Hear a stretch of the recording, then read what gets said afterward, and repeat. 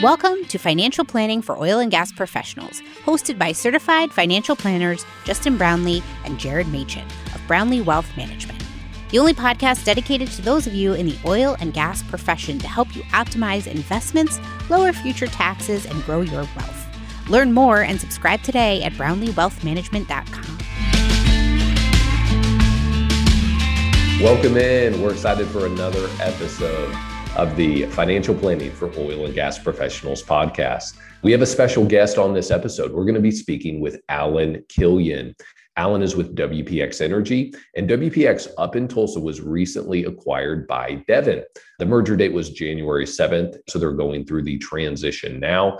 And we were really excited to talk with Alan because it's a similar situation to something we see a lot in the industry, and that is leaving a corporate position with a large oil and gas company and transitioning into your own consulting firm. And so going from a giant company to a much smaller LLC. And we're excited to dive into some of the intricacies that go along with that. It's an interesting topic because it's something that I think we're going to see a lot more in the next 10 to 20 years. The potential to run your own business is significantly easier today than it was 20, 30 years ago. And we're going to see this a lot more. And so we're excited to talk with Alan. Alan, welcome to the show. Thank you very much. Glad to be here. Great. Well, we'll dive right in. I know Alan. I've spoke with him, and I'm good friends with Alan's son, Blaine. I met him at the University of Arkansas. But for all of our listeners, Alan, we'd love to just hear a brief overview of yourself and your brief overview of your career. Great. Name's Alan Killian. Grew up native Oklahoman. Been here for quite some time. Went to the University of Oklahoma, graduated from the University of Oklahoma in 1981 with a petroleum engineering degree. Subsequently went to work for City Service Oil and Gas, which immediately became Occidental Petroleum. Spent almost 20 years with Oxy at various locations around Oklahoma and Texas, finishing up my career with Oxy in Houston, Texas. Had a great time at Oxy. Numerous challenges, opportunities. Started out in pretty much the drilling completion type team, production team, very operations oriented. Through the years, moved into a marketing role and was head of team lead of one of the commodity, specifically natural gas commodity trading side of the business. About 2000, had an opportunity to leave Houston and come back into Oklahoma working for the Williams Corporation.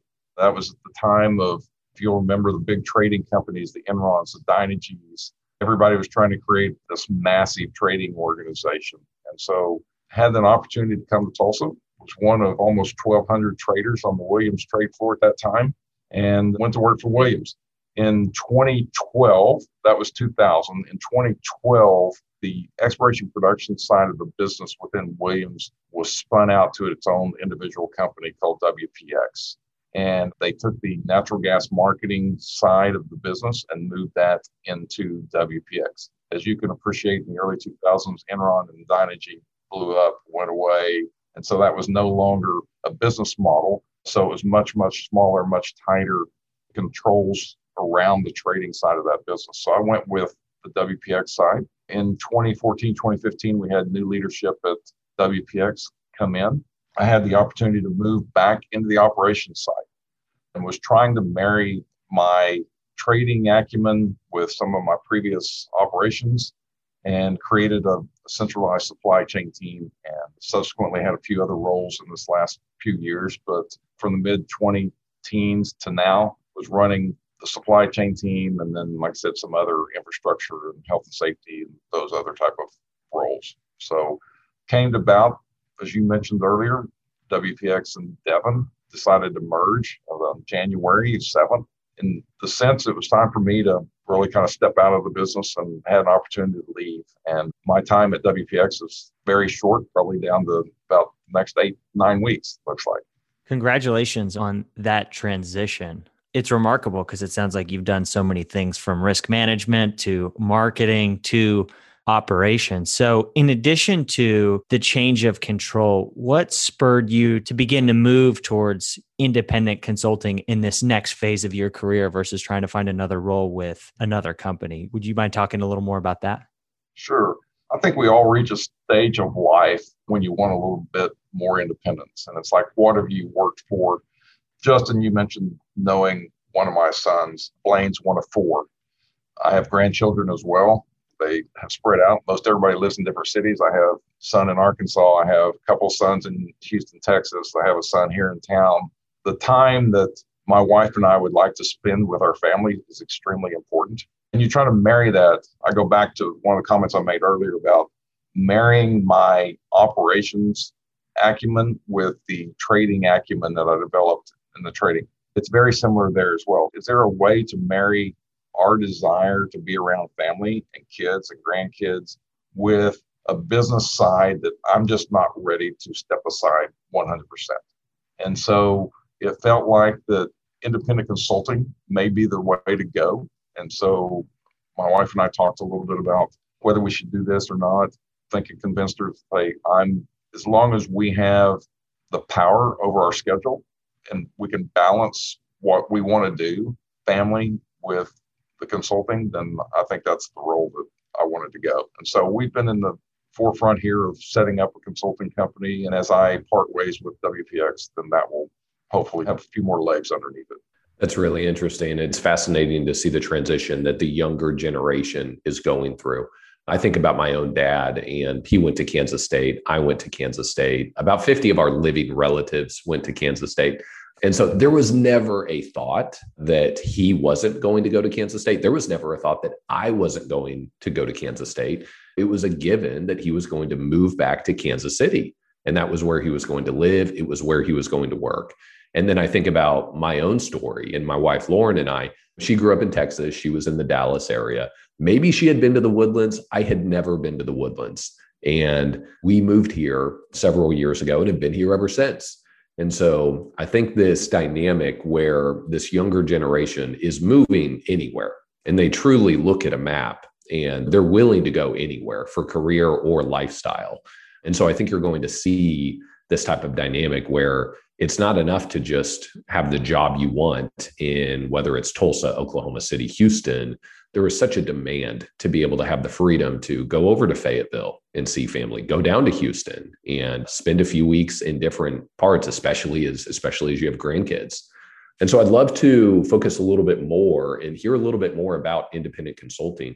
Alan, you mentioned that you've seen a few colleagues do this, go into independent consulting after their traditional career. What would you say are the biggest skills or experiences that translate to doing well when you're on your own? There's a magnitude of skill sets that are needed. Of course, you're only as good as your skill set. And when you're hanging a shingle out, it's how do you market yourself? But if I try to boil down the two main things that I see in my peers that have created consulting companies and have been successful, I try to look back at my career and look at what I was good at and what allowed me to maneuver through a corporation to the levels I did. I'd say it boils down into two things. The first one is listening. I think to survive, you need to listen. There was a part of the time of my career back in the early 2000s after I came to Williams, and I was on that massive 1,200 person trade floor. It was a very dynamic time in the industry. It's a very dynamic time at Williams, and you had a lot of autonomy and a lot of freedom. But one of my roles was really natural gas business development type of role. And I had the ability to travel around the United States, predominantly to large customer base in the mega cities, the New York cities, the Miami, Floridas, Atlantas, San Francisco, LA. And I was working with the local distribution companies there. But you would walk in and you really didn't necessarily have a product in mind to sell them. You spent your time listening to what their problems were. And once you listened to what their problems were, you came back and you said, how do we solve these? How can we work together to solve the problem you have? I didn't go in with knowing they had a problem. It was truly a listening type of meeting. And I think when you move into the consulting side, you're moving and you're talking to people that you may not necessarily understand where they've been or where they're going to and where they want to go. So you're trying to help them maneuver along that same pathway.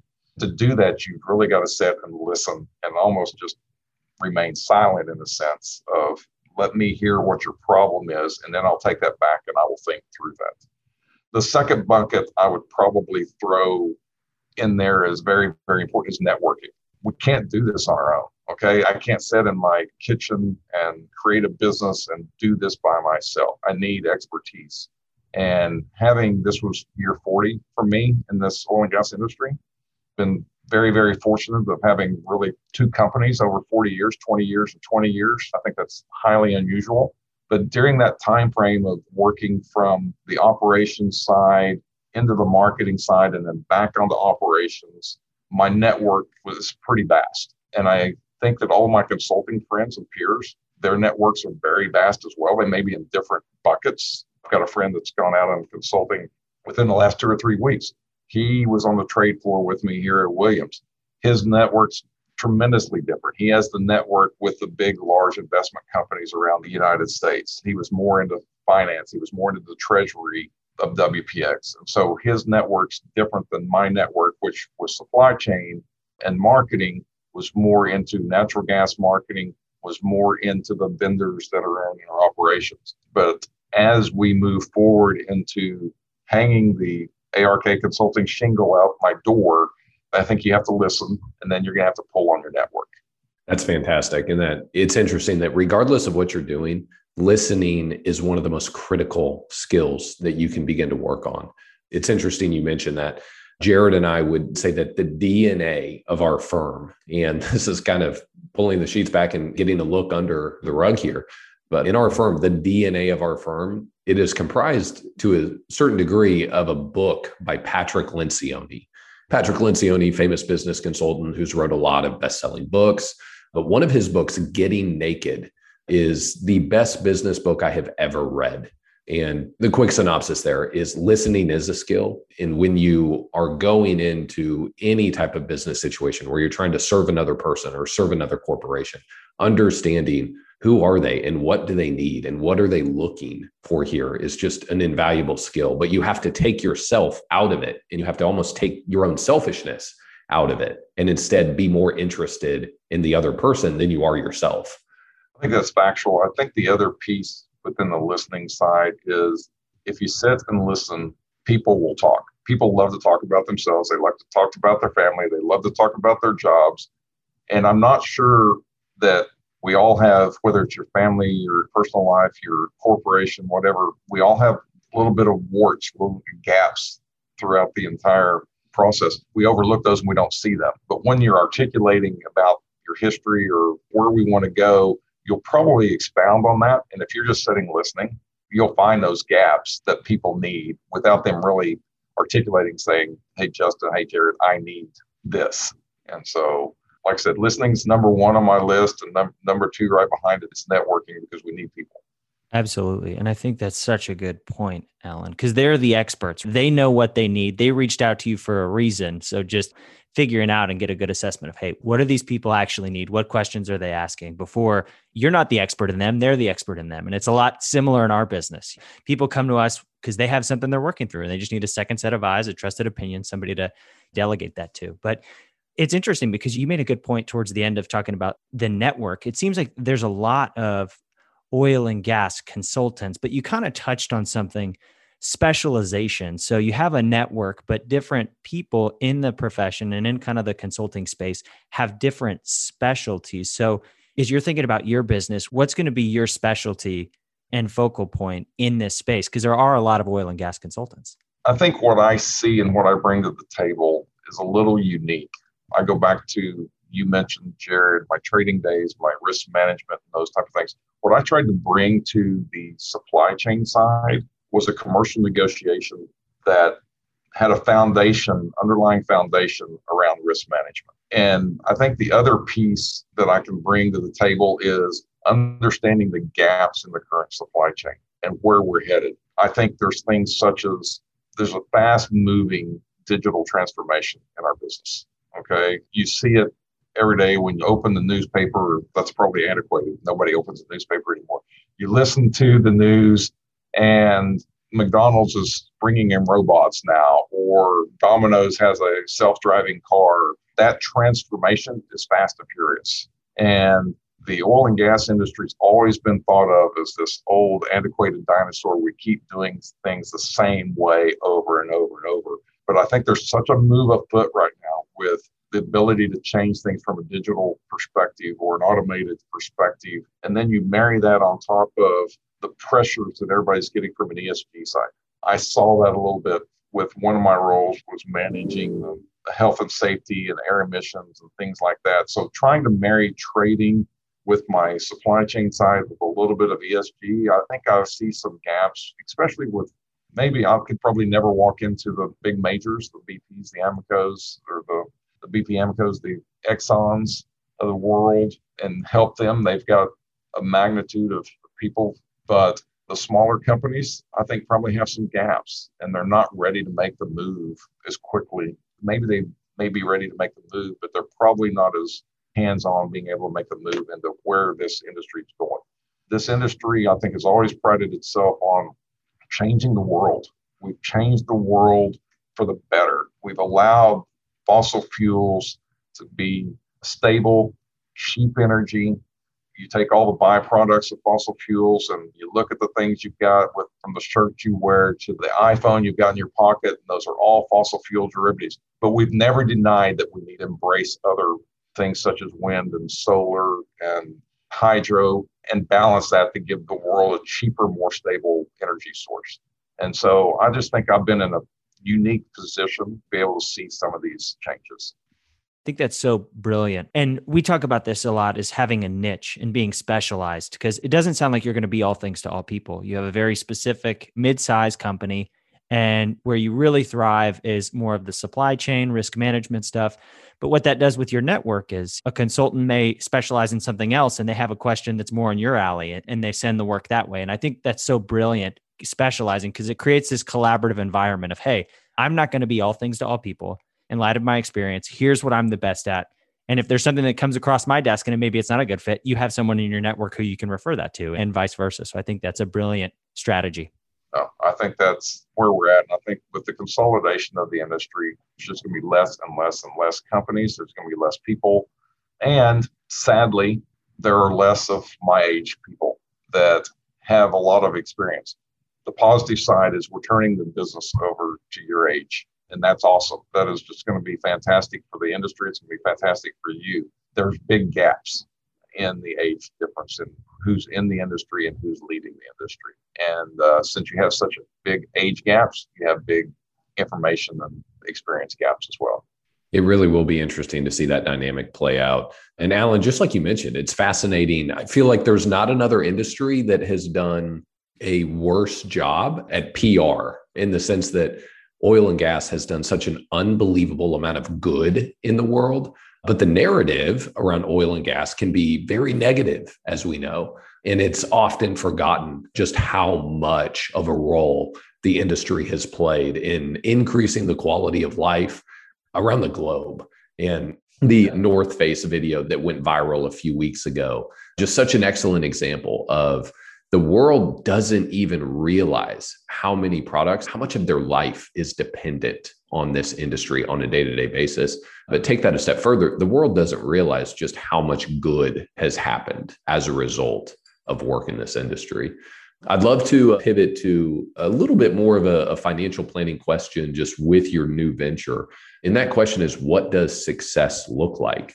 And I'll give a quick paraphrase on that or be a little bit more specific. When you start a company, for some people, success can be, well, we need to make X amount of dollars, whether it's a big number or a small number. Or success can also be, I want to work 10 hours a week and do excellent work, but I would rather make $50,000 a year and have absolute autonomy, absolute freedom. Or is it, no, I want to replace my income plus some? I'd love to hear your perspective on that. What is success for you in this next step? I think I would go back to my earlier comment about work-life balance. We always try to do work-life balance. I probably got that way out of skew at a young, intermediate, and probably older age. I love to come to the office. I love to be at the office. I love to be on my iPhone. So my work-life balance was probably way out of whack. I need it to go back the other way. I want it to go back the other way. So when you talk about success, having the freedom to have a role with a problem in the problem solving arena with a company, but being able to tell them, no, I'm on the road today with my wife. We're going to go see grandkids, or no, we're going to go see some historical sites or whatever it is, and making sure that I take care of the relationship side of my family, relationship side with my wife and my friends is vital. So you gave the illustration, maybe it's working 10 hours a week or whatever. I don't know if I have a specific hours, but I want the ability to say, I don't want the work, or I will get the work. Can we make sure we articulate exactly what the time frame is all this needs to happen? Because in the middle of all this process, I'm going to be with my wife and my kids. I'm going to be traveling. From a financial perspective, I think the thing that bothers a lot of us at our age is healthcare. With change of control, you do have the ability to have some financial wherewithal to pay for your own healthcare. But having been in a corporation for 40 years that subsidized healthcare to the nth degree, now all of a sudden it's on your plate and you're not Medicare, Medicaid eligible. You've got these gaps. And I think you're just always worried about healthcare, life insurance, and that piece of it more than, at least for me, more than just going to the grocery store and money out the door that way, or buying plane tickets and flying to Florida or Europe or wherever you're going to fly. Those catastrophic elements kind of roll through your brain and go, what could happen? And so I think if you can subsidize healthcare in a sense over the next 2 or 3 or 5 years and go, all I'm really trying to do is create a little bigger nest egg for any catastrophic event. Yeah, that's fantastic. Yeah, absolutely. It's interesting because oil and gas, kind of like you said, there's a big transition going. So some of our listeners are probably, they're on the tail end of the career, and some of them are just getting started. So it's a pretty wide spectrum. So for our younger folks who are probably listening and they say, man, I love what Alan was talking about doing the consulting thing. And maybe they want to do that a little earlier in their career. What advice do you have for somebody who would maybe want to hang their shingle earlier? And on a related note, what percentage of your WPX income do you think would have caused you to consider doing this 10 to 15 years earlier? Maybe it wasn't an income number, maybe it was a benefit, because you mentioned healthcare is really expensive. If somebody were contemplating this maybe earlier in their career, if you could go back and think about what scenario would have to happen for you to have done this earlier in your career, what would you say? It's a really difficult question. My guess would probably be in the 75% range of income would probably have enticed me a little bit. I think we come from being the father of 4 boys. All 4 of my boys are very similar in some of their thoughts and very diverse in some of their thoughts, as you can appreciate.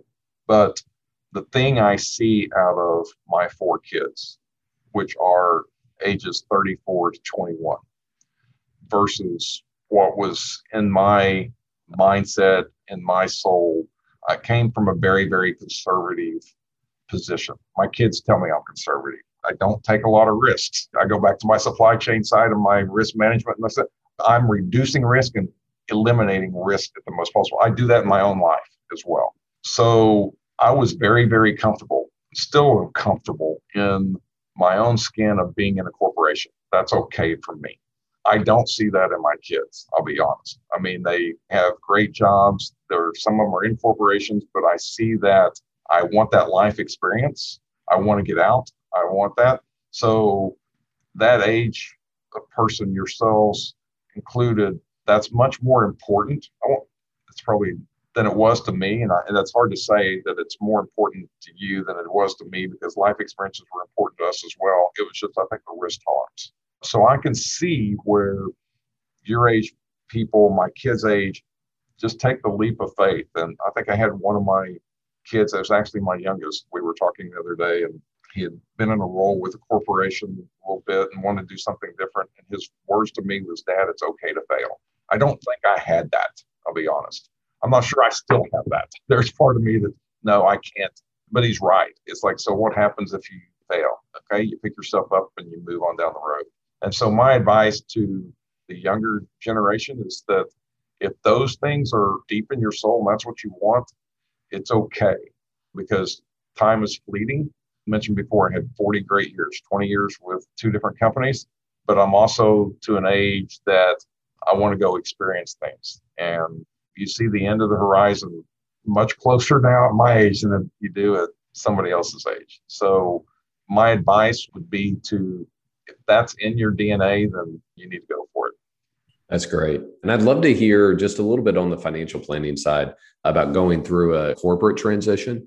To our listeners, if you've read our content online, we had a lot of content on the Anadarko Oxy merger a couple of years ago. Obviously, that change of control package, if you were legacy Anadarko and you were eligible for change of control, it brought a host of questions to your financial life. Alan, I'd love to hear your perspective. As you go through a change of control situation, what are the biggest financial, tax, estate planning, investment questions that you're thinking through? Taxes seem to be the biggest number one. You're looking at a change control package that is coming in one lump sum.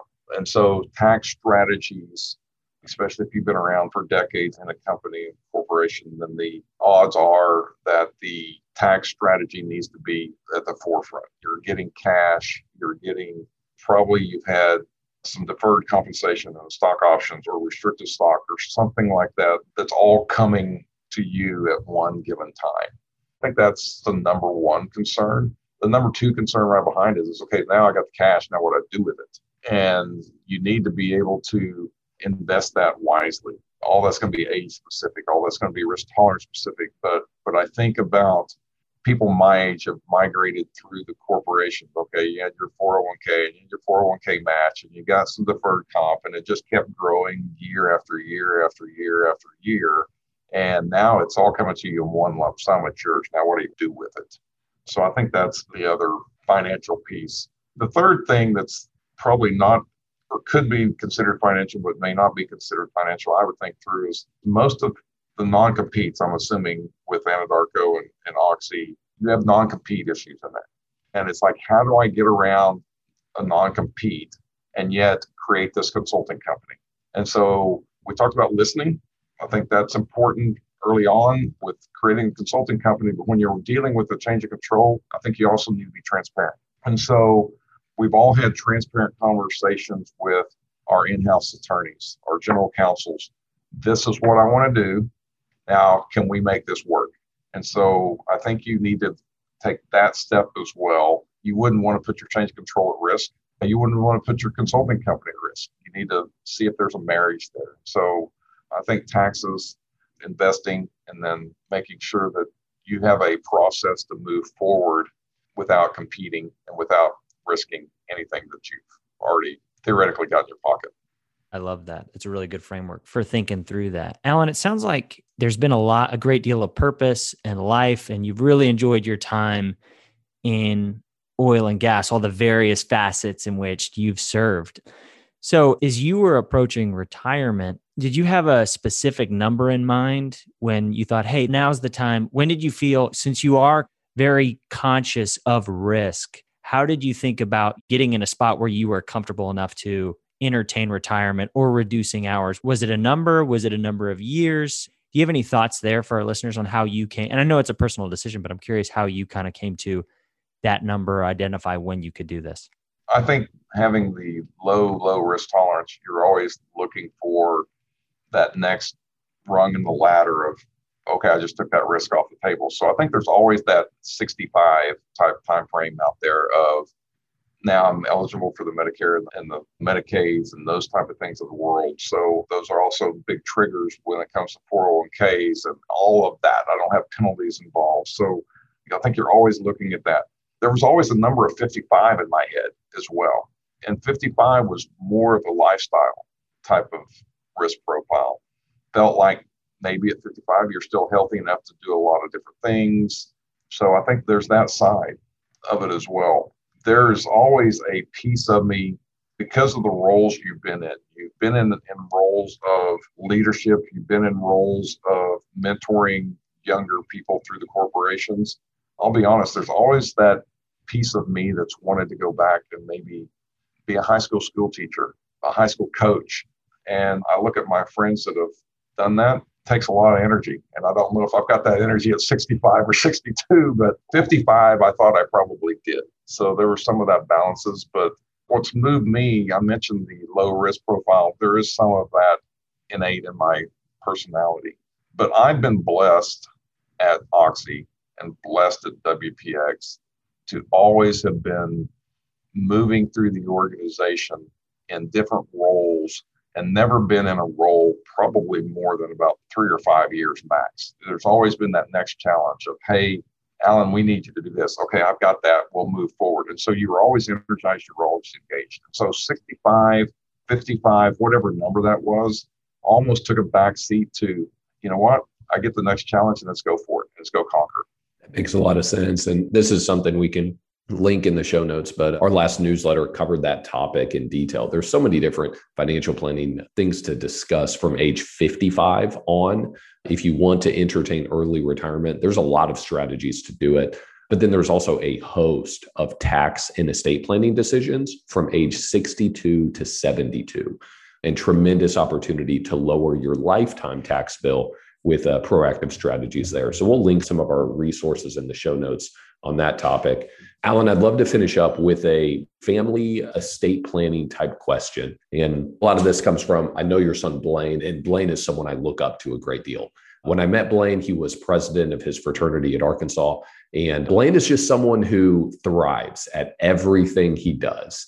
He's excellent in his career. He's an excellent husband. He's an excellent father.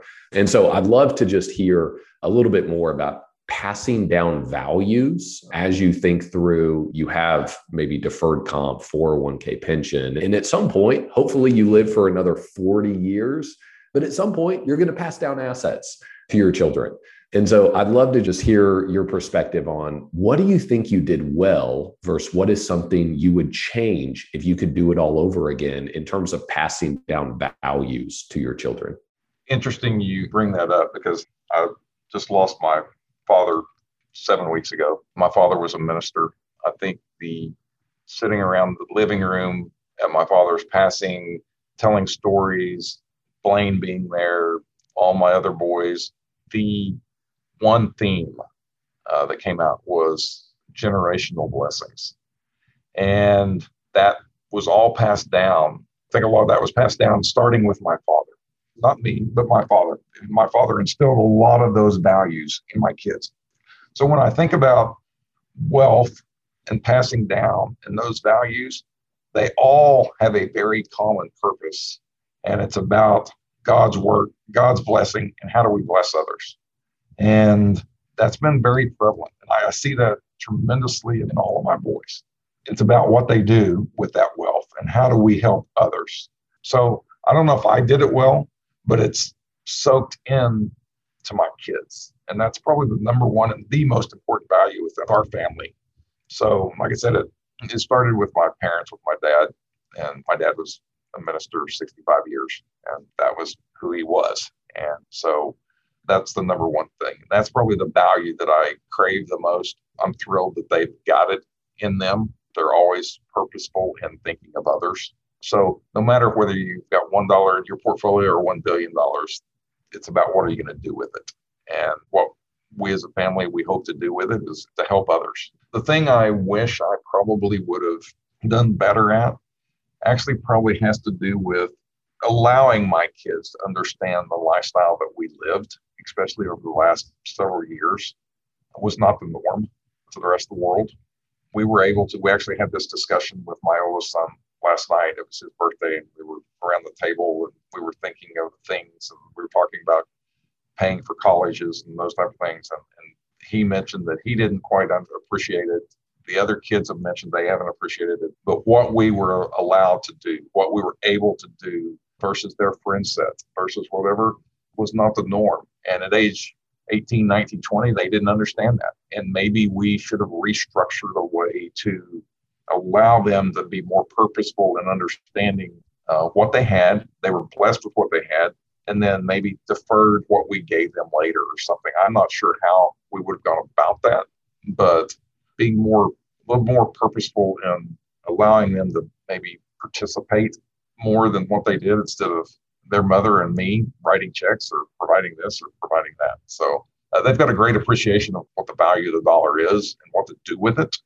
I just think we could have been more purposeful in that piece. It makes a lot of sense. Thanks for that answer. There's so much that goes into that topic, and it's one we love to discuss. And Alan, thanks so much for joining us on the podcast. It's great to hear your story and some of what's coming up. We're excited to see how the next chapter goes.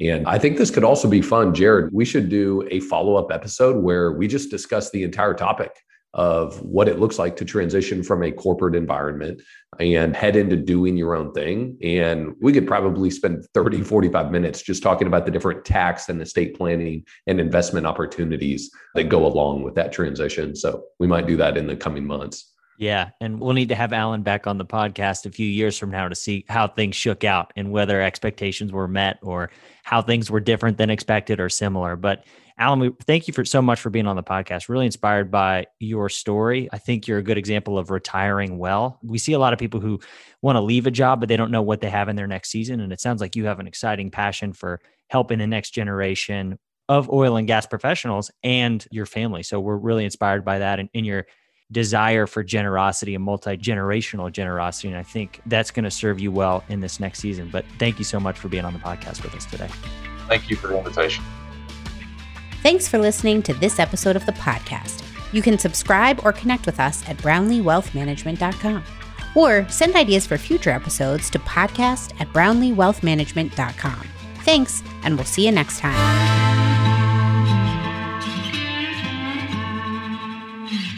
This podcast is for informational purposes only. Nothing discussed during this show or episode should be viewed as investment, legal, and tax advice. If you have questions pertaining to your specific situation, please consult the appropriate qualified professional.